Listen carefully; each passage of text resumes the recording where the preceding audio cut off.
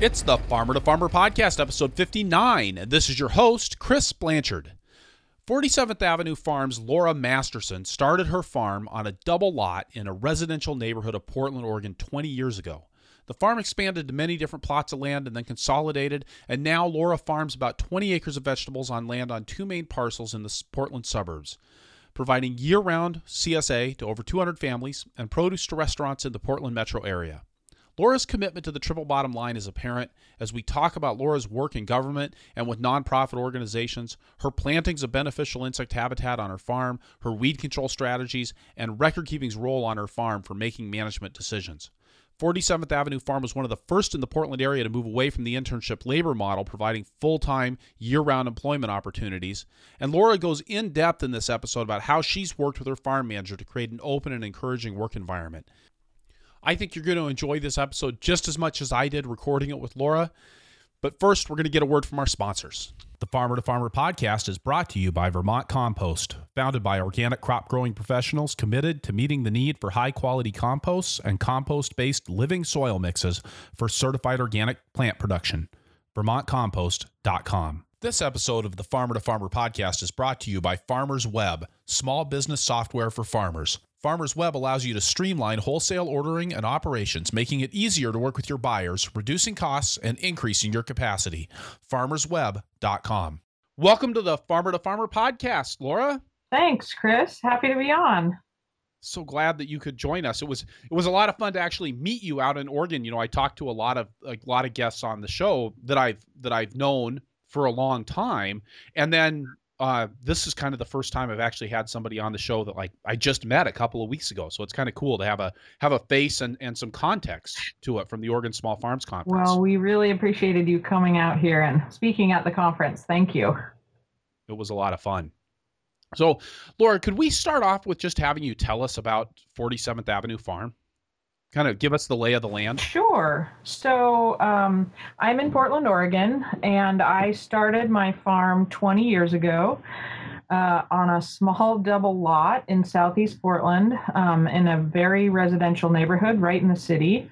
So it looks a lot different now. We're at 50 acres with lots more CSA members and restaurant sales and all that. But basically, I knew I wanted to start farming. I was doing some landscaping work, and, I wasn't born into a family of farmers. I didn't have access to land. I didn't have tractors. I didn't even really have much experience to speak of. But I went to the Eco Farm Conference in, the mid-90s and heard about this thing called CSA. And I thought, all right, well, this is a way that I could potentially get started farming.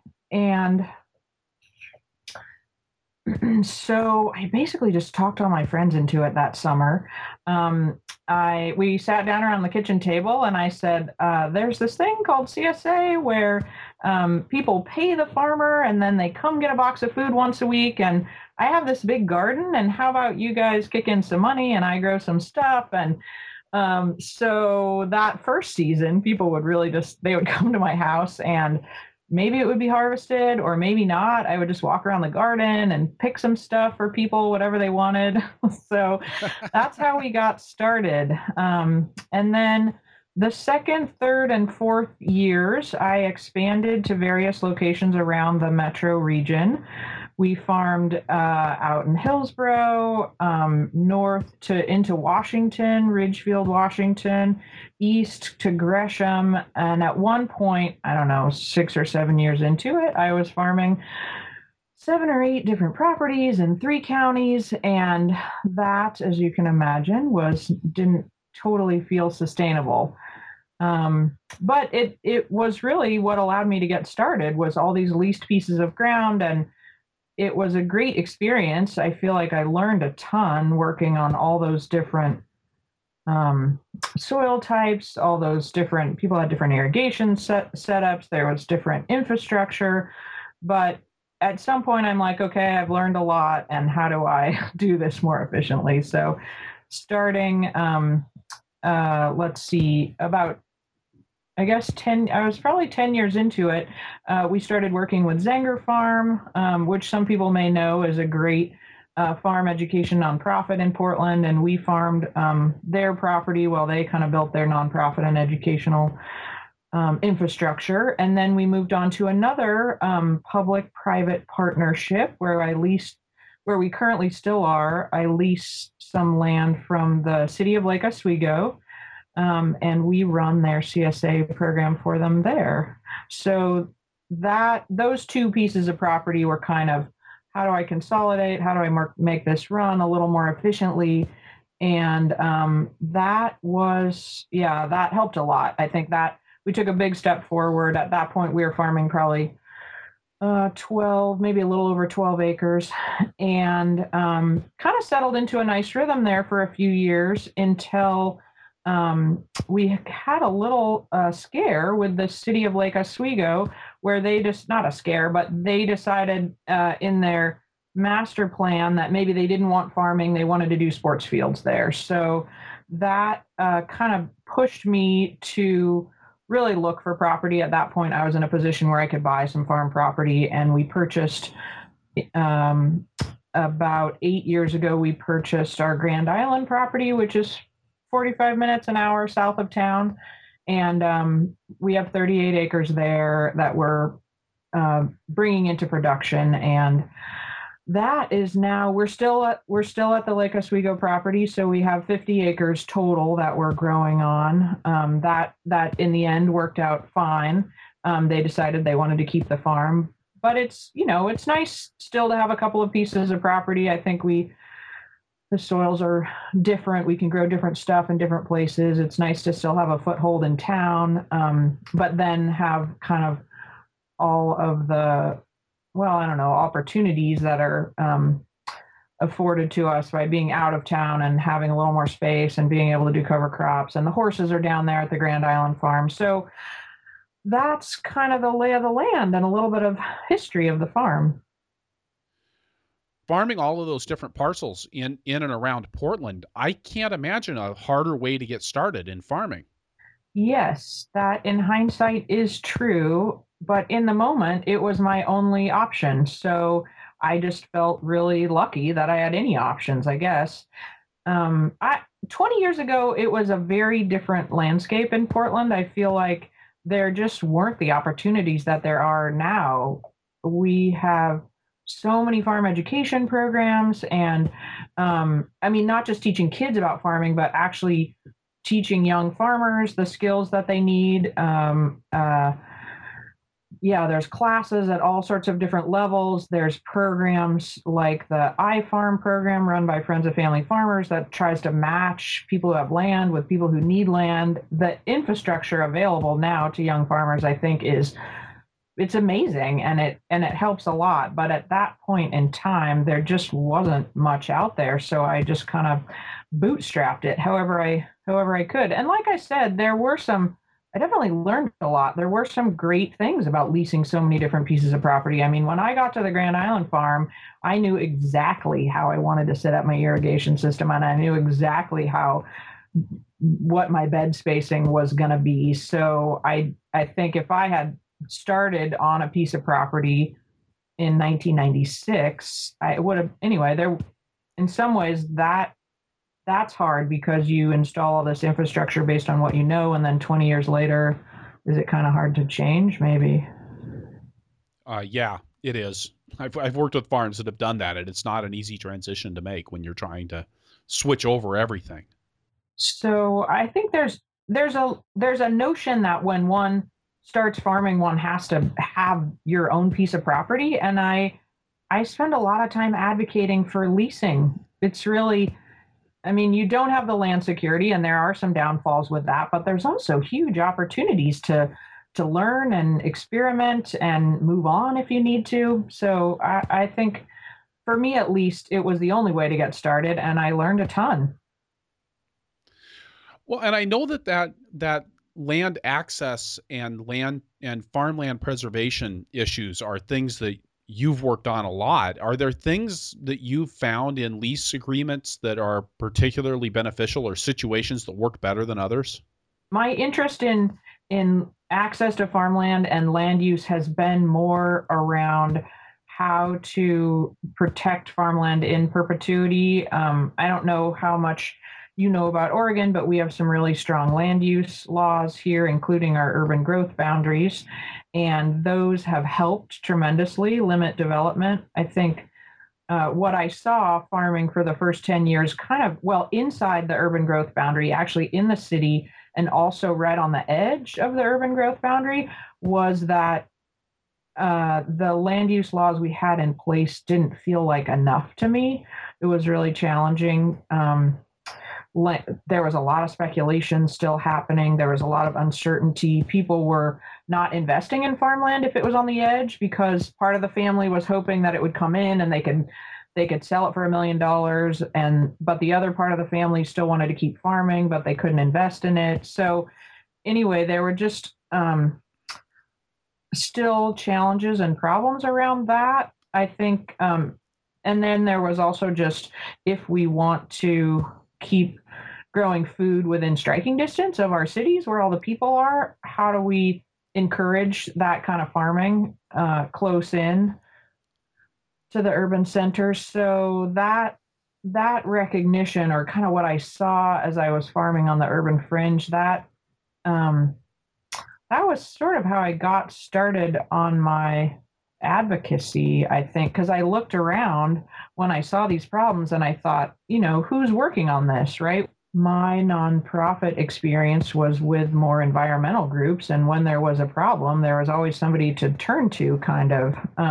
And when I looked around for who was working on these issues, I just didn't see anybody who was really speaking with my voice, like the small farm, the organic farmer, who's doing that advocacy work. And that person or that group wasn't really there at that point.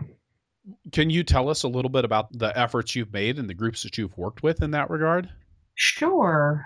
My first foray into advocacy around farming was really with our local soil and water conservation district. So I don't know how many people out there know about the soil and water conservation districts. They were started after the Dust Bowl, and they were really the local arm of the kind of federal effort to prevent another Dust Bowl from happening. So how do we take care of this amazing resource that we have?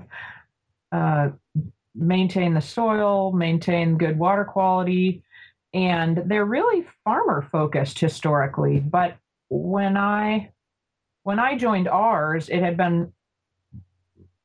had when I joined our soil and water conservation district, I was really the first voice of small farming on there. It was a lot of nursery folks, a lot of NRCS folks, and it just seemed like an opportunity for me at this great intersection of conservation, but also farming. So a friend of mine was on the board and he talked me into it. And I was initially appointed by the board and then I was elected. And so it's sort of funny to say, but I have been an elected official for the last 10 years, and I really have enjoyed being on the board. We've gone through a lot of transitions and but we've also done a lot of great work. We're a district that has urban and suburban and rural constituents, and I feel like if I hadn't been on the board, it would have been easy for a lot of resources to go into the urban areas because people are organized, the problems are already identified, and the need is huge. And what I feel like I was able to do was advocate for small farms in rural areas. What programs do we need? What programs would help? We have done amazing work around riparian buffers, going in and doing restoration and replanting for farmers so that they can reap the benefits of those riparian buffers, but we help defray the cost of them. And the other thing I'm really proud of having done there is helped start a farm incubator program, a farm business incubator program called the Headwaters Program. And that, I think, that came out of some of our conversations about what's the next generation of farmers, where are they? How do we train them? Where are the missing links? And when I started, there were a lot of farm internships available. And then people who wanted to start their own farm, there was sort of this big gap. How do you get the experience you need to go from intern to buying your own farm? And I think, the extension service covers a lot of kind of technical training, but the farm business incubator idea just seemed like something that would really help bridge that gap from worker on a farm to I have an idea, I think I want to start a business, where do I try it out? And that's what we're doing there, which I'm super excited about, is offering opportunities for folks to start a business, grow a business, and then launch. Well, and I think with the model that you're talking about, with not jumping in and buying land as your first step, those farm incubator programs make a ton of sense. Right. When I looked at the landscape, when I thought about my own experience of trying to pull my farm together, learn all the skills, find access to land, and that I just didn't feel like a repeatable event. Or if it's repeatable, it's not sustainable. So the incubator program fills some of those gaps in a way that I'm really excited about, and hopefully will is currently moving us towards the next generation of successful farmers.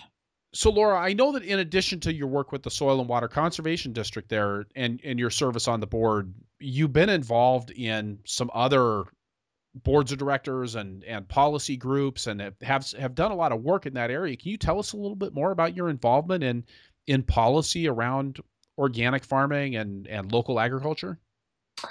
I just feel like this is such an important thing for organic farmers to engage in.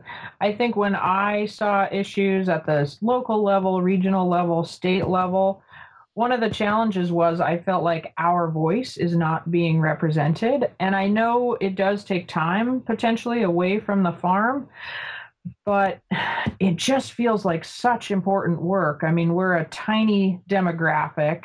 All farmers in the US are less than 2% of the population, and organic farmers are an even smaller fraction of that.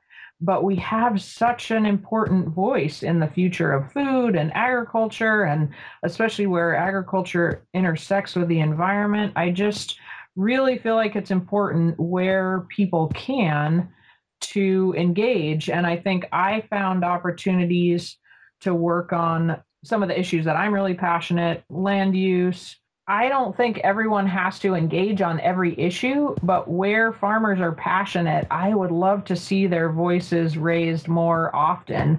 I feel like the Soil and Water Conservation District was a great place for me to get involved, but there's also opportunities with your local farmers market board, the Grange, National Coalition of Alternative to Pesticides, like land trust, whatever your issue is, I would encourage farmers. And I think my goal is to mentor the farmers who are working for me into some of those roles so that when the opportunity arises, when they need farmers to talk about an issue at the city council meeting or at the state legislature, we're really prepared with those people of my generation, but also the next generation who are willing to talk about those issues. There's so much energy around food and sustainable farming these days, but I don't necessarily see it translating into the policy arena. And that's something that feels really important to me if we're going to make the big strides that we need to make. There's a lot of changes coming in the next 10 years. A lot of things could shift on the political spectrum, and we have a great opportunity to engage, and we have an amazing voice with all of the organic farmers and perspectives. So to go back to talk a little bit more about your own farming situation, you're still living on that original piece of property there in the Woodstock neighborhood of Portland, Oregon, right? I am still living where I started the farm on my double lot, and that's where we do one of our CSA pickups still. So our core group of customers is really here in Portland. Both our CSA members and a lot of our restaurant sales are really, even in for people who know Portland, they know it's divided into quadrants, and we are in the southeast quadrant. And so those are kind of our peeps. They have really supported us over the last 20 years, and will continue, I think, to be our major market. That said, one of the challenges for me is how do I fully build out our new property? And I think at some point I would like to be down there full time, really focusing my energy on that property and just, really trying to realize the full potential there. Because where you are there in the Woodstock neighborhood, I mean, you're not on the outskirts of Portland. You're in the thick of it. I mean, you're right next to Reed College, which, where you graduated from, and I've been in that area. There's a lot going on there. It's not like you're on the edge of town. Nope. We are in the center of things. We are in the thick of things. And yeah. And when I think back about starting the farm, I mean, it's just amazing that I thought, I guess now lots of people are farming in the urban center, and I feel like maybe I've set a good example for that. But it's dense urban Portland. The density is increasing all the time. I appreciate the urban farming that's still happening here, because I feel like we want to keep the food production as close as we possibly can to the urban center.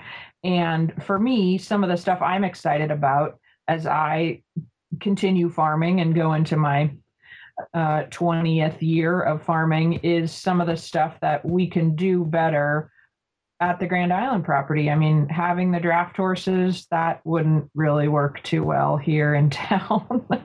And doing really extensive cover cropping, I don't know, that integrating more animals into our farming operation, those are some of the things that I'm excited about. And those opportunities are really on a little bit bigger farm than we started on.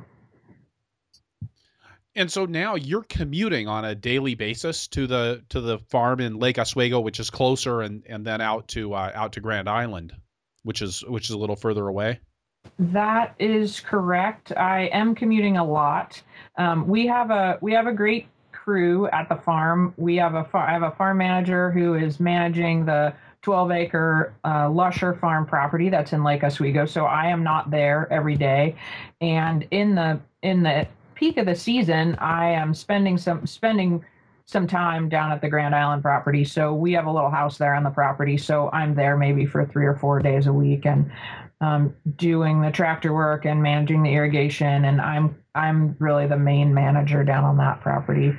So that's kind of lots of people commute for their jobs. We don't usually think of farming as a commuter job, but it has always been that for me. So I think there's some trade-offs involved. One of the good things is that I get to listen to your podcast all the time, and I have a subscription to Audible, which I really appreciate. And the downside is that I'm not always at the farm seeing everything and managing it, maybe with the kind of the hands-on way that I would like to be. But hopefully that is not too far in our distant future.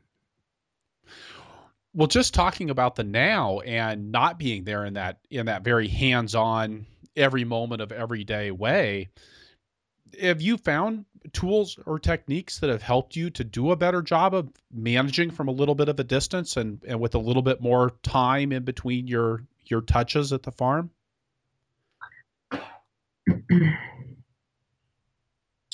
So I think that one of the big opportunities for small farmers is to get better in that leadership and management role. I think, that's one of the things I really appreciate about your podcast, Chris, is this way that you kind of curate this whole body of knowledge that's out there in corporate America being used maybe for goals that we don't totally agree with. But there's some useful information out there about how to be a better leader, how to do better management, and how do we get some of that into the world of small farming. I think there's great technical information coming out of the universities.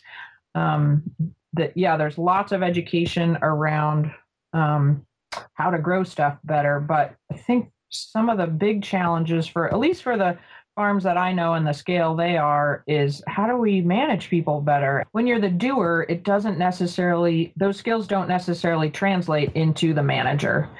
And I have seen that as my farm has grown, and I have felt like I wasn't doing a very good job at it of it, or I just wasn't getting the results that I wanted. So part of that is trying to wade through and figure out what books and what skills are really relevant, and that can be challenging. Now I feel like there's some really interesting stuff coming out. I mean, you had a great interview with the guy who wrote the lean farming book, and that's been a real success story on our farm.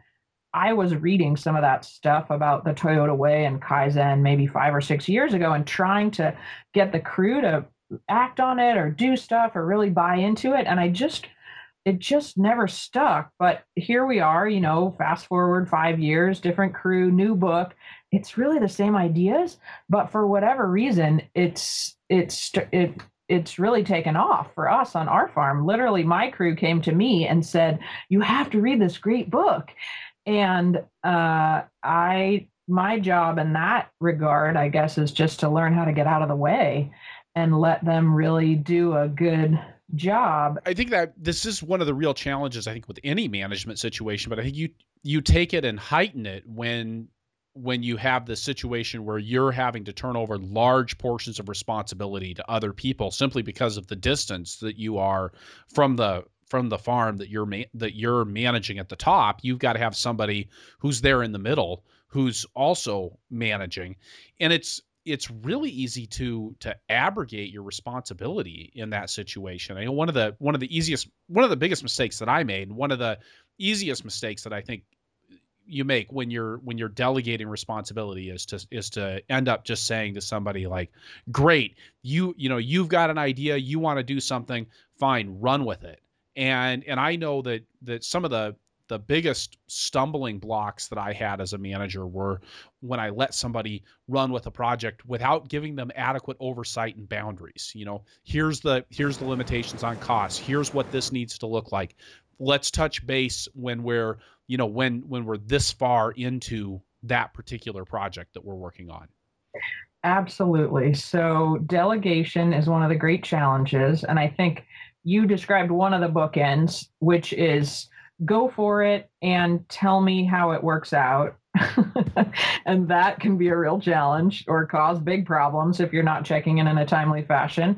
I think the other bookend and problem or thing people do, which is problematic, is the micromanaging. Right? I've done this thing. I know how to do it. Let me help you, show you, and micromanage you in a way that's not helpful either. So whatever one's tendency is, I think that's the challenge, is to kind of move towards the middle and figure out how to give people enough responsibility and ownership, but then be checking in a way that doesn't feel like micromanaging and is encouraging, and also just leads to good results and outcomes. And I think you've touched on this in various podcasts and some of the stuff you've written about. Really, to me, a big piece of that is self-knowledge. And I think one of the most important things for me to be a better manager is to be more self-aware. And it's just so easy to feel like you're explaining to people what you want them to do, feel like you're giving them ownership. But when 5 years ago, when I took a hard look at what results I was getting, it didn't matter what I thought I was doing. I was doing something wrong because I was not getting the results I wanted. And that forced some serious soul searching for me, to really dig in and think about, how do I do this better? What do I need to change in my management style and my leadership style that's going to get me the results that I want? And it's really easy, I think, to blame other people, blame the crew. Kids these days, they don't know how to work hard. That's something I hear from a lot of farmers who are hiring their first employees. And I really feel very strongly that I am, I don't know, it's trite but true. I can only change myself. And if I'm not getting the results that I need, what do I need to do differently? Yeah, I always describe it when I'm doing presentations about management as the picnic problem. That in the computer world, most of the time when you call tech support, you're calling them because of what tech support calls a picnic problem. The problem's in the chair, not in the computer. You know, and in some ways that feels like a really a like a slight. Like, well, shouldn't the problem be in the computer? But I think it's so much more empowering to say, wow, the problem's in me. I'm the one. If Microsoft Word is just a crappy program, then I can't do anything about that. But if it's a matter of learning how to use the program correctly, well, I can fix that. That's something that I've got control over. And I think the same thing's true when you're looking at that from any kind of a management perspective, whether it's, people management or financial management or whatever else. But to be able to say, like you said, the only thing I can change here is myself. And the only thing that I've got control over is what I do and how I act and how I react. And that's what really gives you the power to make change in your farming operation and get the results that you want. Absolutely. So I think I was able, I don't, one of the things I did with the crew last year, which was kind of fun, was, do you know the Enneagram? It's kind of like the Myers-Briggs program. It's a little personality test. Yeah, I'm not familiar with it. The Enneagram, it's called, and it's similar to the Myers-Briggs, but it's much less expensive and it's just kind of fun. And so as a team, we went through this and everybody did their personality type. And then we talked about these different personality types, and they all come with strengths and they all come with challenges. And so it allowed us to talk about some of the challenges we were having as a team in a way that didn't feel personal, right? If you're, or I shouldn't say, if one of my challenges is that I'm a number 9, I'm a peacemaker, and I like it when everyone's getting along. So conflict is really challenging for me, and it's hard for me to tell people things that they don't want to hear. That's where a starting point is for me. It doesn't mean that I can't get better at it or I don't want to get better at it, but it's just, let's acknowledge that we all kind of start in different places along these various spectrums. And it was really, I thought, helpful in order to identify those things. And then later in the season, maybe when things did get challenging, it came up a few times in a way that really lightened the situation, and we could use it with some humor. And, oh, I'm being a little bit like that, and this is something that I'm trying to get better at, rather than allowing some of those conversations, which in the heat of the season can devolve into some really unhappy crew dynamics, using it as a way to sort of laying the groundwork in the beginning of the season so we have some context for maybe talking about some of these challenges that happen when you're working with a diverse group of people. I really like how you put that it gives you a way to talk about things that aren't talking about the people. Wow, it's really hard for me as a number 9 to sympathize with a number 5. I'm just making that up. I'm not familiar with the Enneagram thing, but it becomes it becomes less about, gee, I don't like you and I don't like what you're doing. And it becomes, like you said, more about talking about things and ideas. And I think that's so much more. Well, Ken Blanchard talks about this in the 1 Minute Manager. He always says you want to make sure you're talking about the work and not the person. Right.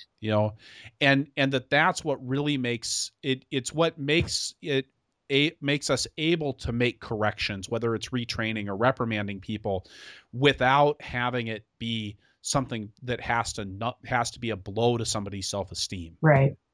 And I guess I would take it maybe even one step further, and that is, how do you create a culture of continuous improvement? Because really, that's that is my life's work. I love farming, and farming's really important, but I'm also working on myself, and I have some quirks and I have some challenges, and I don't just work on those, after 5 o'clock when I come home. evident in my work on the farm. And I want to create a culture on the farm where everybody feels like this is how we're all going to move forward. We have our foibles and we're working on them. And maybe, your default is to be really detail oriented, and that gets us into trouble. And maybe, somebody else's challenge is not wanting to see any of the detail and kind of always blazing forward, and not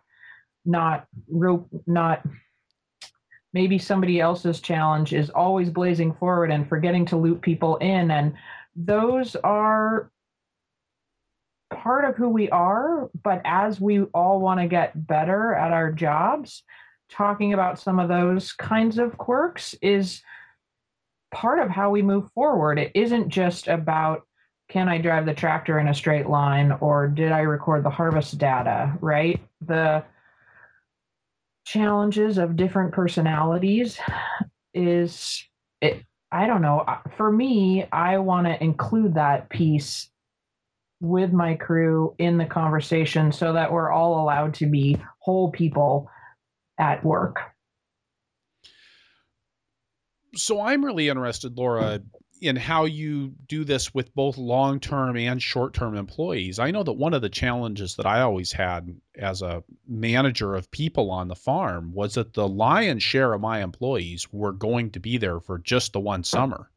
Do you have a long-term crew in addition to your farm manager, or are you making these kinds of investments in time and emotional energy and intellectual energy for somebody who's just going to be with you for 4 to 6 months? We have about 10 people who work with us in the summer, and I would say a little over half that stay at least for one additional season. One of my big goals is to increase staff retention on the farm, because I feel like that's one of the most important things we can do to move the farm forward, is to have that institutional memory retained. And no matter how much experience you have, your first season, especially if you have been farming somewhere else and you come to the Pacific Northwest, and if I hire someone, even if they have a lot of experience somewhere else, they need to learn how to grow here and learn our system. And so at least the first year, and sometimes the first 2 years, are really laying the groundwork.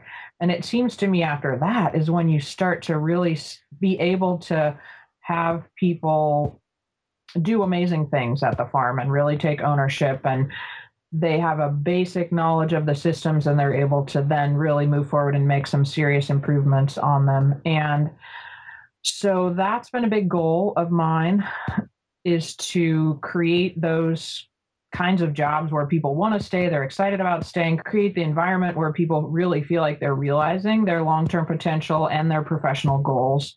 So my big investments are in people who are staying with us for at least a few years.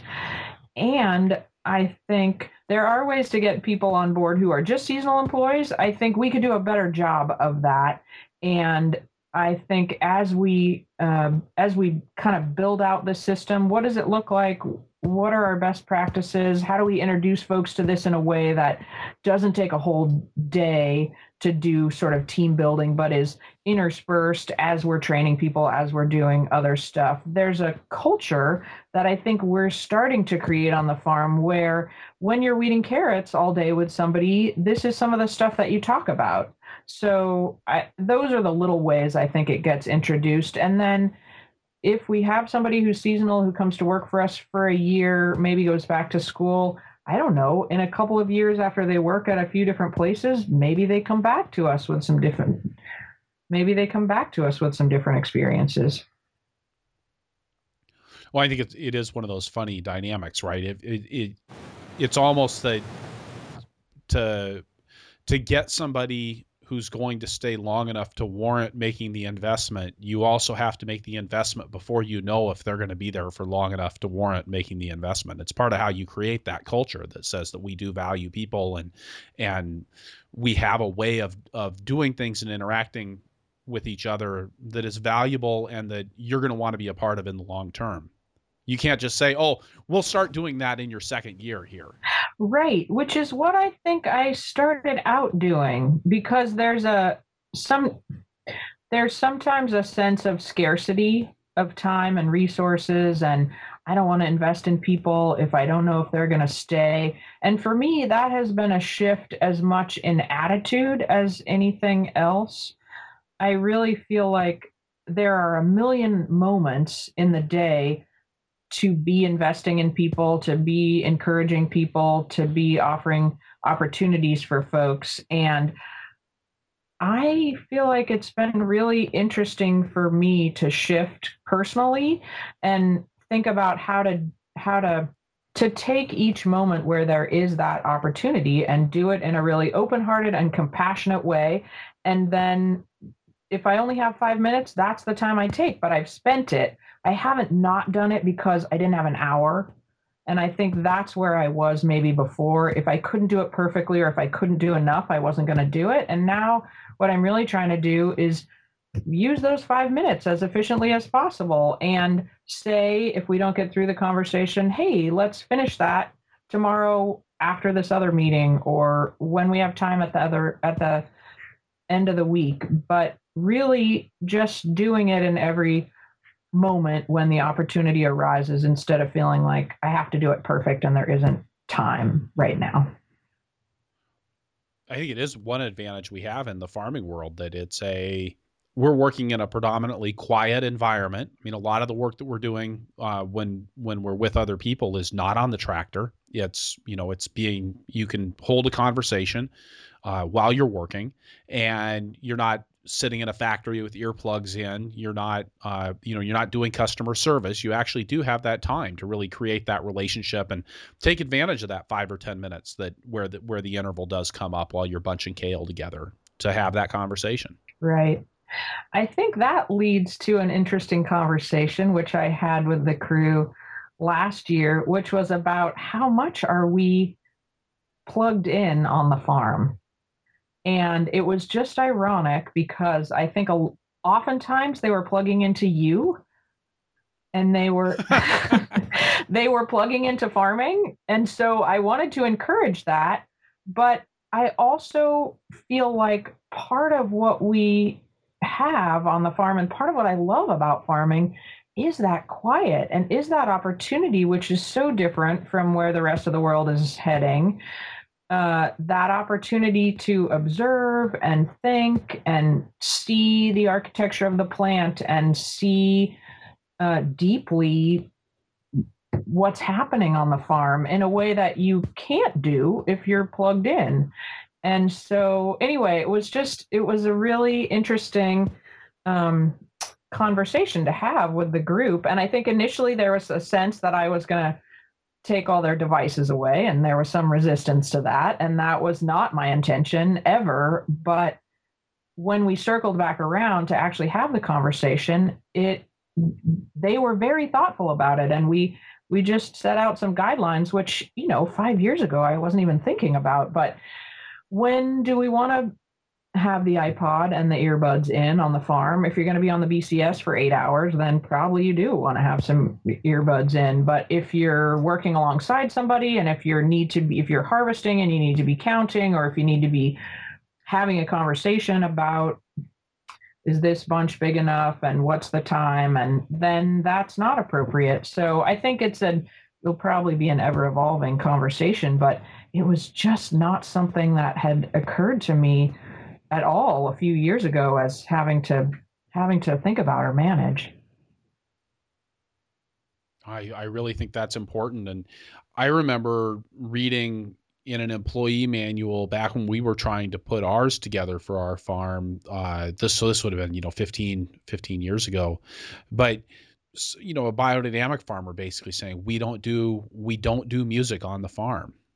Because we need to be paying attention to each other and to what's happening out in the fields. And it's not something that I necessarily agreed with, but it was an interesting perspective to have that sort of, well, I guess just awareness again of what you gain and what you lose, even if you are listening to the Farmer to Farmer podcast.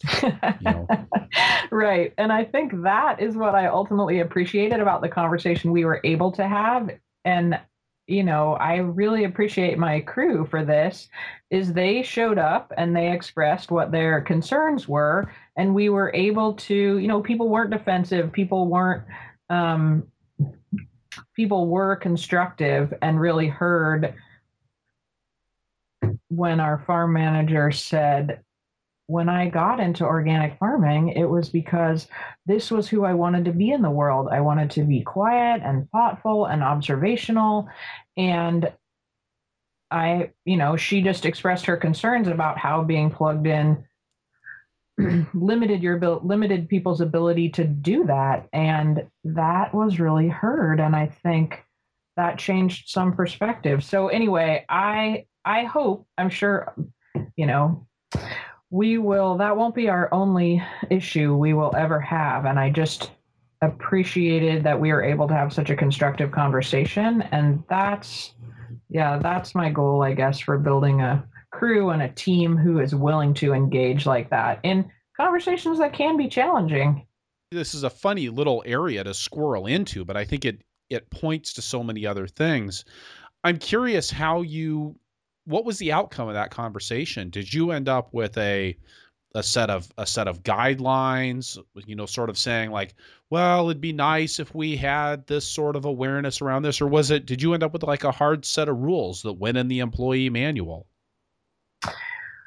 Well, you're making me feel like maybe we should have written some rules.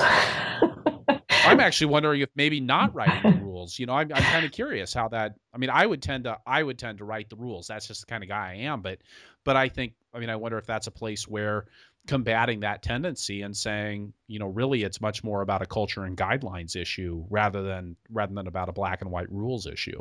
So where we ended up was with a conversation about what was appropriate and what wasn't, and there seemed to be good agreement about what people thought was appropriate and what wasn't. And that crew is still with us, a lot of them over the winter and into next summer. So that understanding feels like it still stands. I think probably what we should do is rate some of that up for the handbook so that people who are coming into the crew have the expectations set for them early on about what we want and how we want to do it.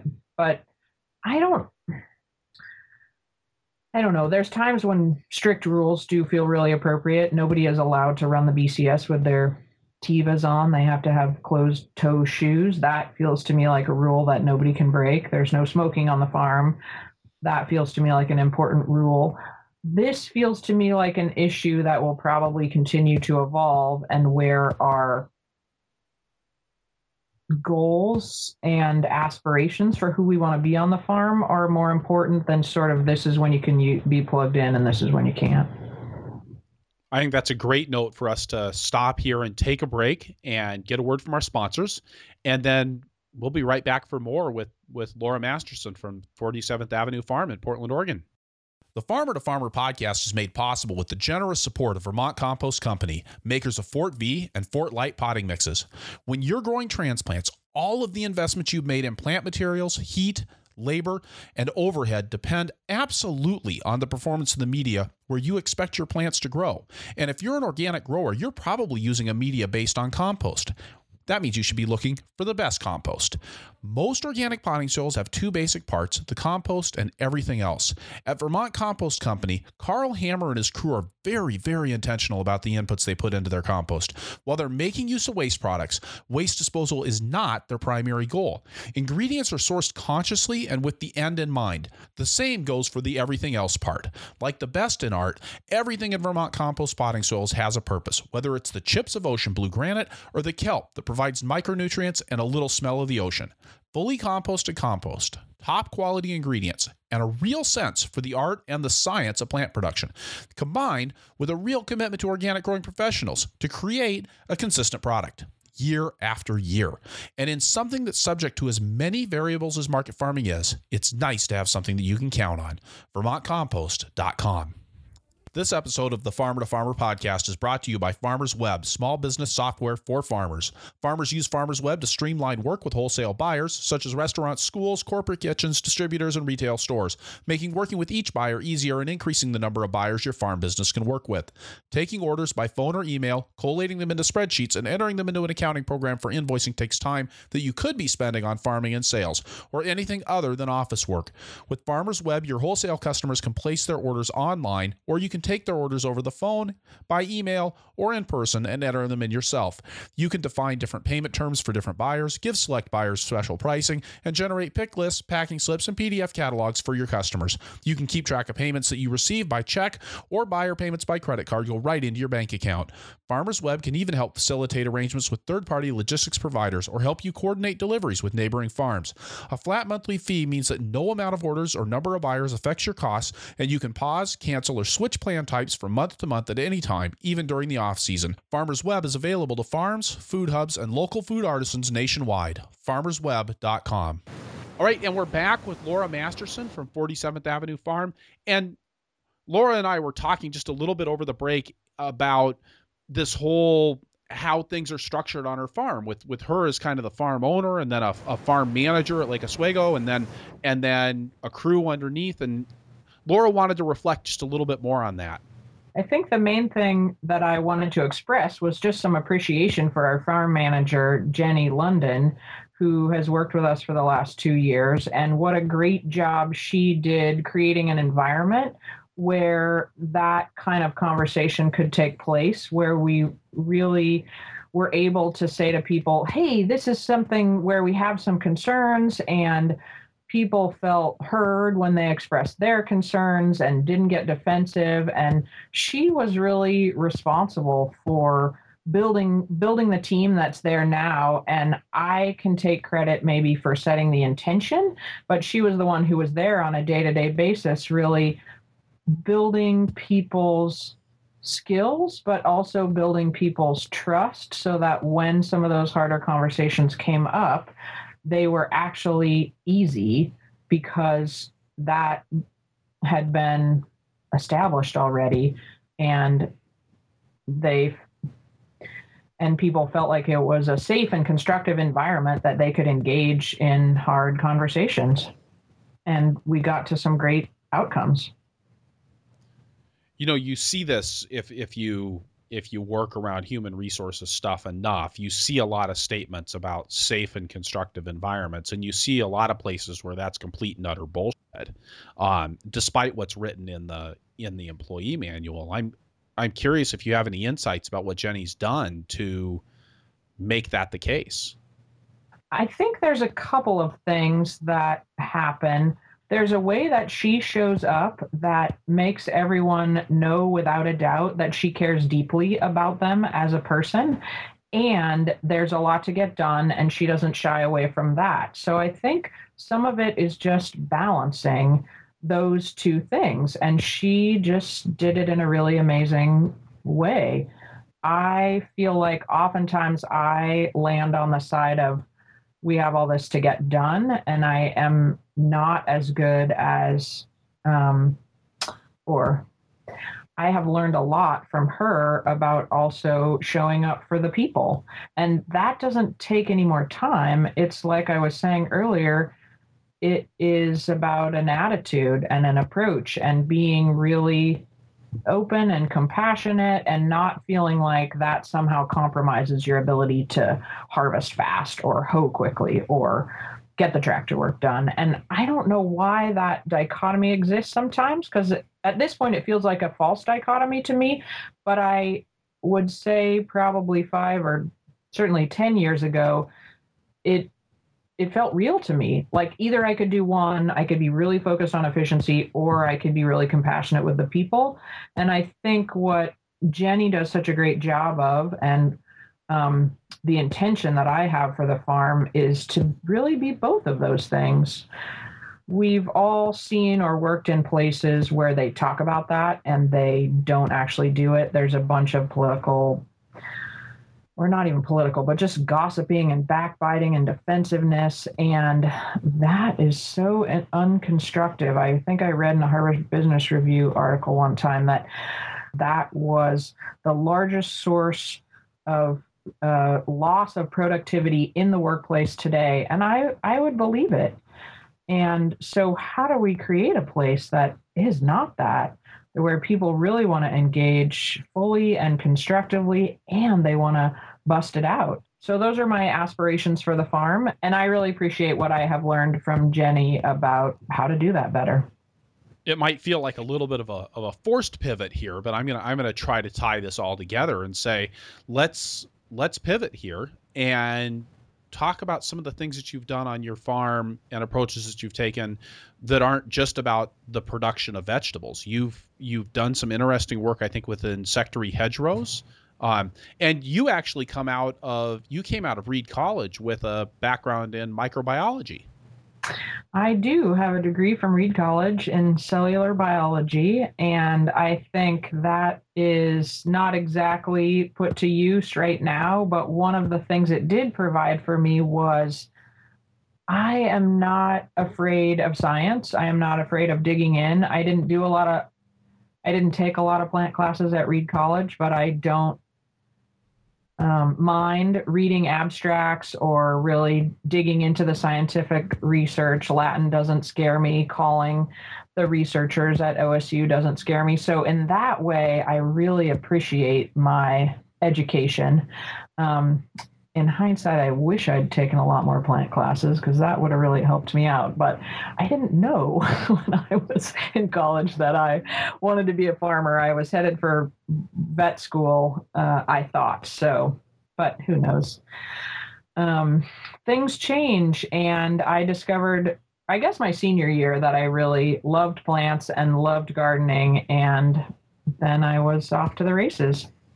Obviously, a place like Reed College, I mean, I think the organic is a little bit of a default setting there. You wouldn't be like, oh, I'm going to go off and be a spray and pray chemical farmer out of that. But it seems like something that you've really taken some ecological stewardship in mind with your farm as a whole, instead of just being a production spot. But I know you've done some work with these insectary hedgerows. Right. A few years ago, we planted our first insectary hedgerow, which I am super excited about. I think I had been watching for several years what different farms and different people had been doing, and really struggling with some of the management challenges associated with having beneficial insects and having hedgerows on the farm. So sometimes when they're planted really close to fences, how do you manage that? How do you keep the blackberries out of the fence row? And how do you find the time to weed the hedgerows? And some places that I was watching, especially where they had lots of volunteers or a nonprofit involved, they would do crazy amounts of mulching, but I didn't have any materials for mulch and I didn't have any volunteers. And so I spent a few years sort of just watching and learning. And I think one of my take homes is, how do I set up the hedgerow in a way that uses the equipment that I have and really is more like farming? So what we did was a single row of plants parallel to, but about 8 feet away from the fence, so that we could take the mower on the tractor right up next to the fence and try and keep the weeds down that way. We're about 3 years into our hedgerow, and we have been maintaining right up to the plants with the BCS, actually. So that's just like we do out in the field, and it's just something that the field crew does in addition to weeding or BCSing all the rest of the beds. They just go around and do the hedgerow as well. And that has really minimized the amount of quote unquote extra work that we have to do, and it's kept it pretty darn clean. So I'm excited about that.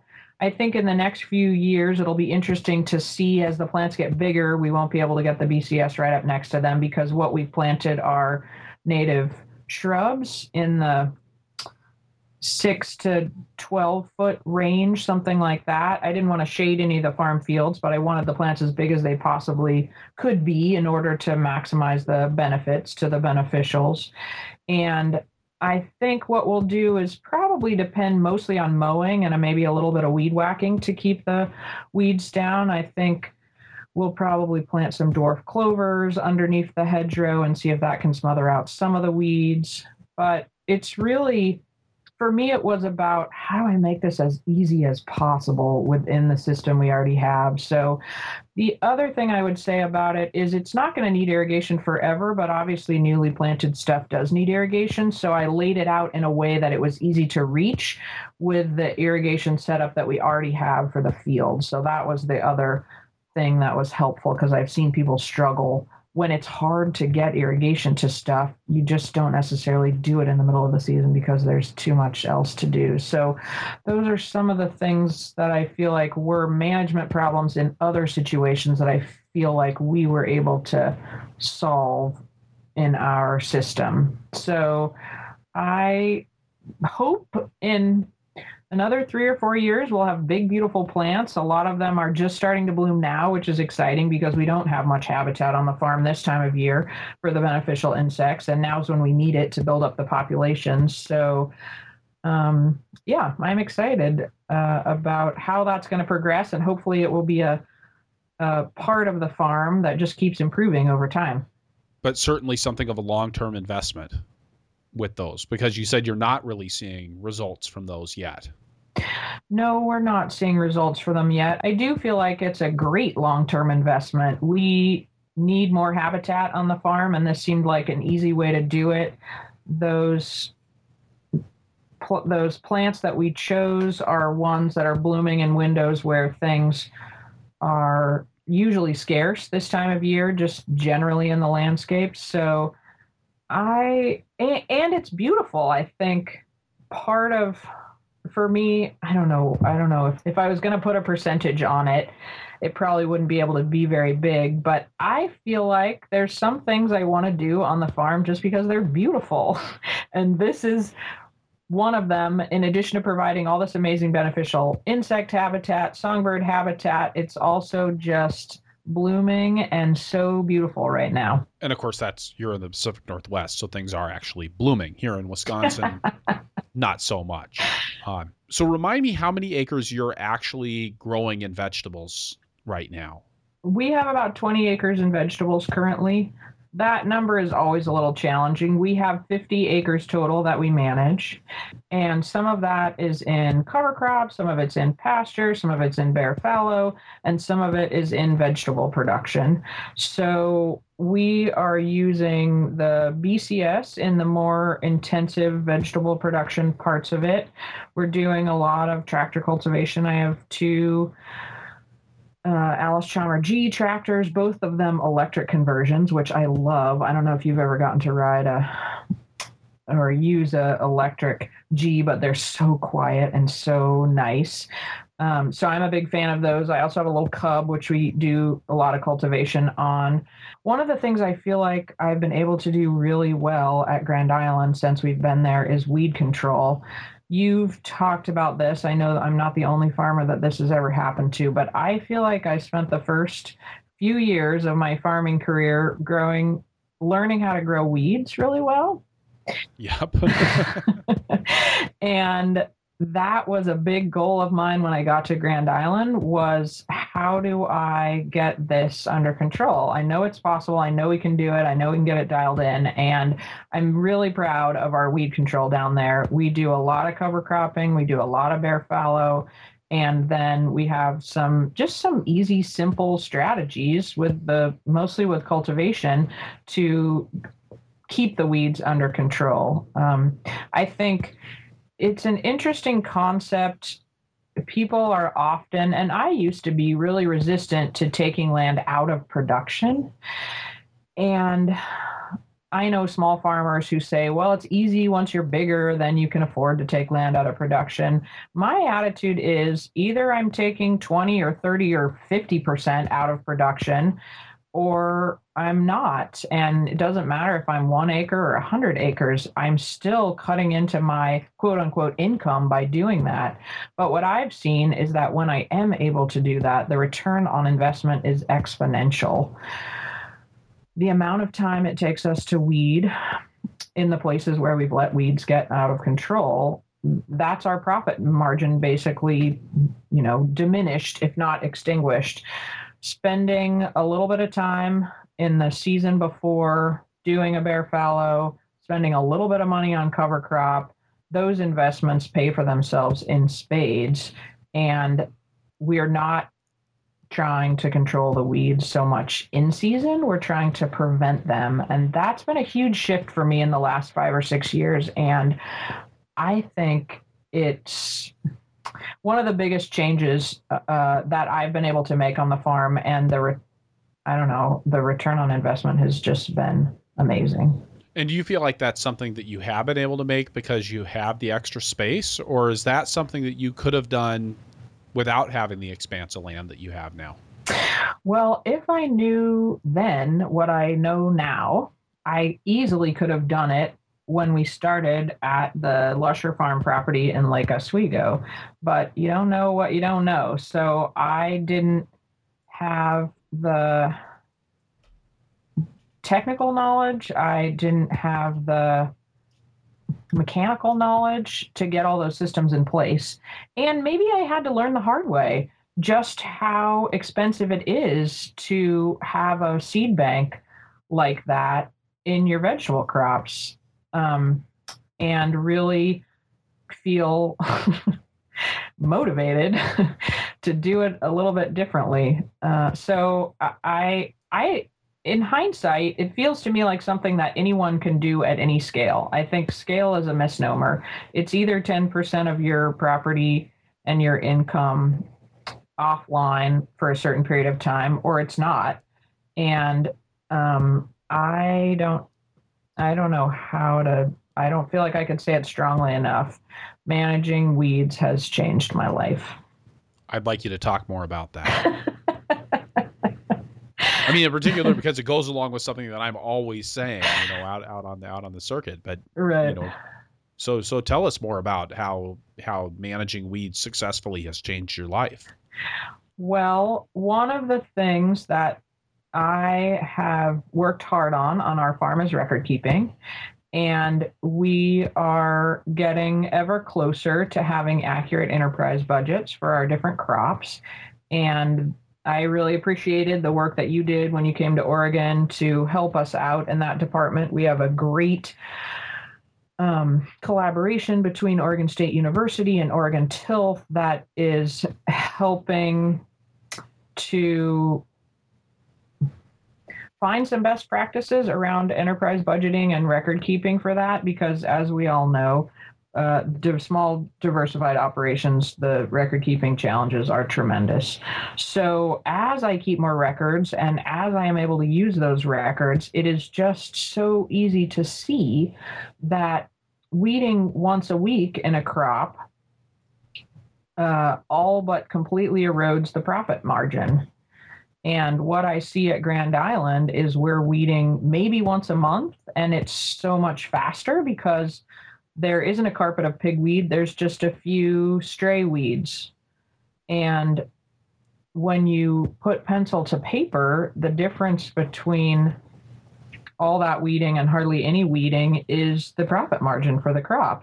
I mean, all other things being equal, which of course they're not always, but it does make a huge difference. And I think the biggest thing that I observed was how much more pleasant and efficient the harvest was when we'd done a good job of weed control. Yes, there's also that. I mean, harvesting arugula in a weedy field is just not even worth it.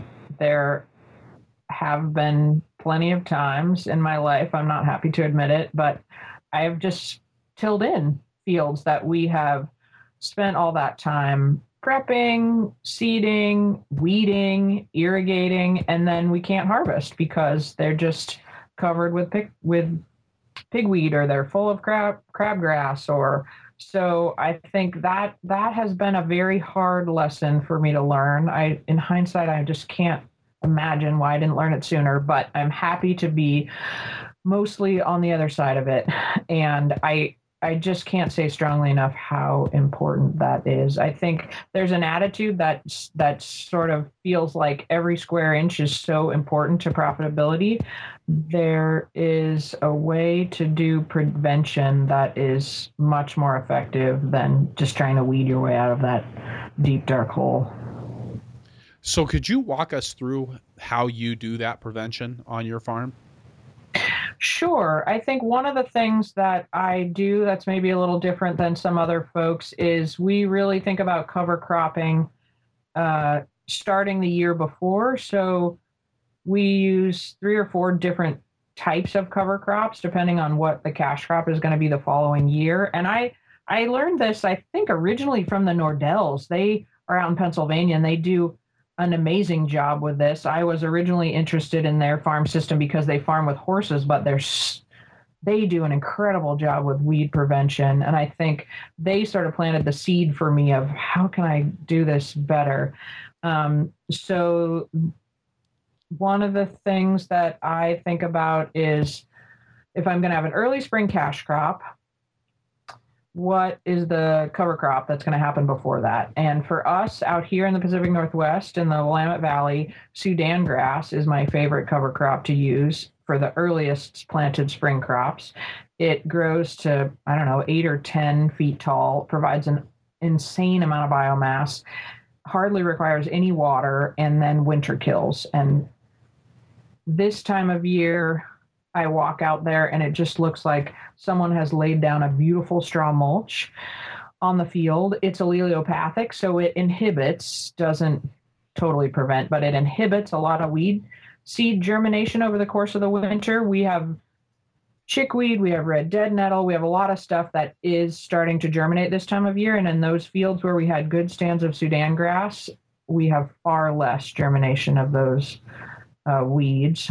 So I would start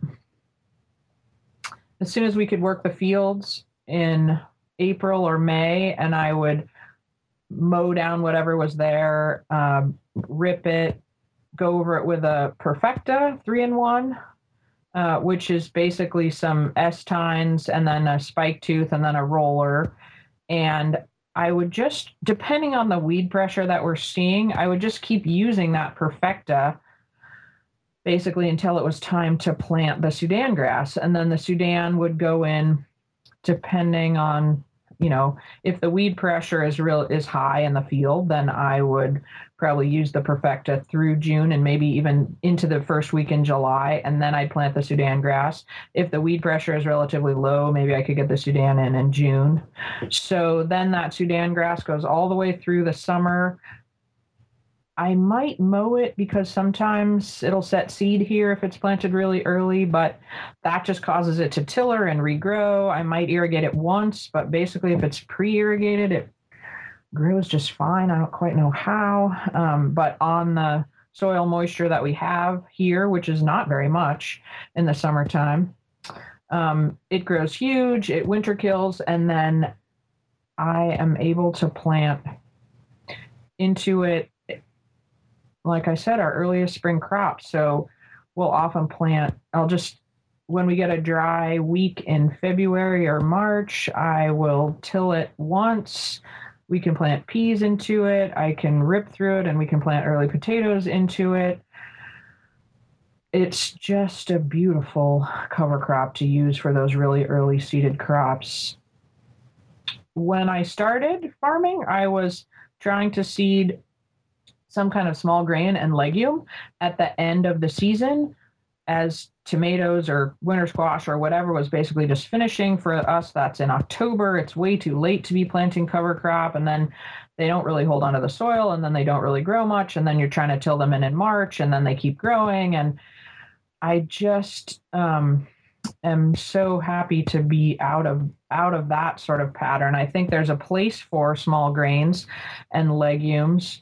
We use them before our very latest crops. So after doing a bare fallow in the summertime, we'll seed some kind of rye or triticale with a winter pea or common vetch.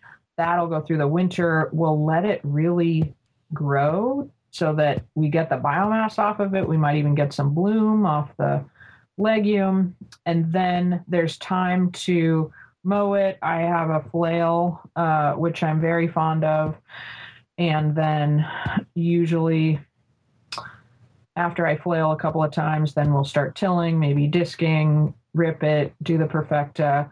We have time for all that organic matter to break down before we go in and we're planting in the middle of June, July. Because we do a lot of winter crops and fall brassicas and things, we are planting, all the way through September, basically. So that later window is when I think the small grains and legumes are really appropriate and do a great job, but they're terrible for the early season crops. And I don't know why I had it in my head or where I learned that was how cover cropping worked, but I'm very glad to be out of that paradigm and really on to thinking about almost 2 seasons ahead. What are we going to do next in this field, and how do we really prepare for it? That's great. And I'd be remiss if I didn't ask you about your horses. I have a pair of beautiful Belgian mares named Patty and Bonnie, who I love dearly, and I feel like that's one of my great joys and challenges is figuring out how to make the time to drive the horses and really integrate them into the farm system. I would say there's still a lot of potential there, but it's something that I love to do. And hopefully, as we get down there more, I will get to do even more of it. So, and I really appreciate we have a great kind of community of horse farmers here in Oregon, and I love about it, maybe that, like some of the other old tractor equipment, it's really not just about doing it the way people used to do it, but really thinking about how this old equipment and this old style of working is appropriate in our new system, and how to integrate it and move it forward and make the whole system work. So I'm not giving up my tractor anytime soon, but I do love my horses. But they're really just a part of the operation rather than I would say a feature of the operation for you. Do you have particular kinds of work that you like to do with the horses? Mostly what I have done with them the last few years is the open field work. So the bare fallow, in addition to using the Perfecta on the tractor, I love to get out there with the horses with the disc and the harrow. So depending on what kind of weeds we have, if they're not deeply rooted, if they're just small thread stage annual weeds, then the horses with the big harrow works great, and disking with them is a lot of fun. So I would say that bigger open field work is where we've mostly used them. Oh, actually, and seeding the cover crop too. That's the other thing that we've done a lot of. I have a little grain drill, and we've drilled acres and acres of cover crop, so that's kind of fun too. Nice. All right. So with that, let's turn to the lightning round, and I'm going to start with asking you, what's your favorite tool on the farm, Laura? Well, I think I'm going to say that my favorite tool is self-observation. And maybe that sounds a little funny, but part of what we talked about is how to be a better manager. And for me, a huge part of that is observing how I'm managing situations, whether I'm micromanaging, whether I'm delegating too much, am I avoiding conflict, am I who am I in the world with the crew? What results am I getting, and how do I do this better? So that's been really big for me. And your favorite crop to grow? I love purple sprouting broccoli. That's probably my favorite thing this time of year. I know that not everybody across the country is able to grow it, but for us, it's this amazing phenomenon that happens starting in February when everything is dark and cold, and these beautiful heads of sprouting broccoli start popping up. They're vibrant and purple, and people are so excited at the market and CSA. And so, that's one of my faves. When do you actually plant the sprouting broccoli? Well, so we plant all of our fall and winter brassicas in July and August. So the sprouting broccoli goes in sometime between August 1st and August 15th. And it's a long haul. Those overwintering broccoli, cabbage, cauliflower, They're in the ground for a long time. They take a lot of tending and managing, and hopefully we don't have a freak freeze that kills them all. That doesn't happen very often, but when it does, it's very sad. But we're lucky here in the Pacific Northwest. We have a really relatively mild maritime climate that allows us to do a lot of crops in the winter, including a bunch of different kinds of overwintering brassicas. Right. And what was the last purely recreational activity you did? And listening to Audible on the way to work doesn't count. Oh, let's see. This shouldn't be so hard to think of. I'm about to go on vacation for a week with some college friends of mine, and I'm super excited about that. So, I'll let you get away with that. That wasn't exactly the last purely recreational activity you did. We'll go with that. And what are you going to be doing differently on the farm this year? That is a great question. One of the things I'm really excited about this year is getting our soil fertility better dialed in. I think in part because I farmed so many different places for so long early on, we sort of were able to use a lot of residual fertility, and then we were moving on. And so I didn't have to necessarily learn how to stay in one place for a long time and manage the inputs, maintain really high fertility, do a good job reading the soil types or excuse me, the soil tests. And it's been actually pretty fun this year to dig into it a little bit more. And I've been reading The Ideal Soil. I don't know if you know that little book. No, I'm not familiar with that one. There's also another good book out that's more for gardeners, but I think it's a fun read, and it has some great soil worksheets in it called The Intelligent Gardener. But both of those have really given me some new insights and just made me very excited about how to do fertility management better and more sustainably. And that'll be interesting to see. We've had some crops where, as I look back, I kind of had a sense that yields were maybe declining a bit, but when I finally dug into the numbers this year, I could really see it. And so I'm excited about bringing those numbers back up again if we can get the fertility to where it really needs to be.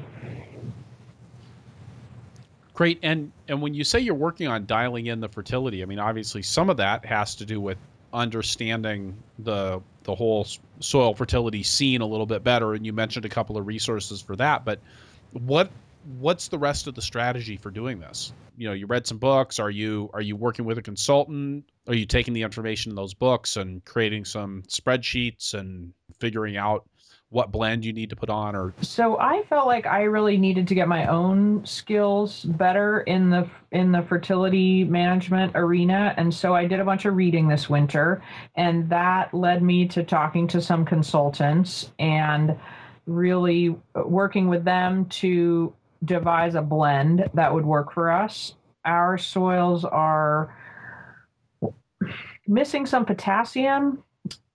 We always need nitrogen because we have so much leaching over the winter. And we're also low in boron and sulfur. So I think, what do those things do for the plants? As I read the soil tests and realized that we were deficient, especially in some fields, it was easy to kind of see in hindsight, like, oh, that's why the beets have been having this problem, or that's why we maybe had that disease or that yield reduction. And I think just tying that all together is exciting to me, to think that we could be really solving some of these problems better.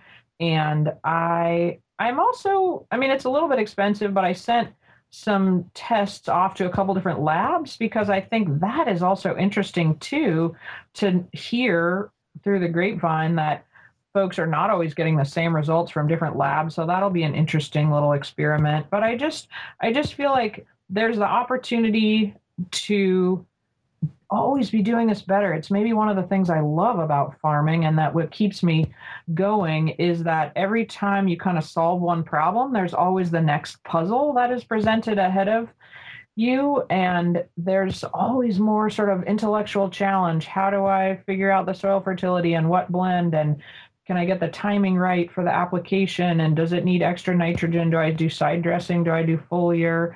What if I mix up the cover crops?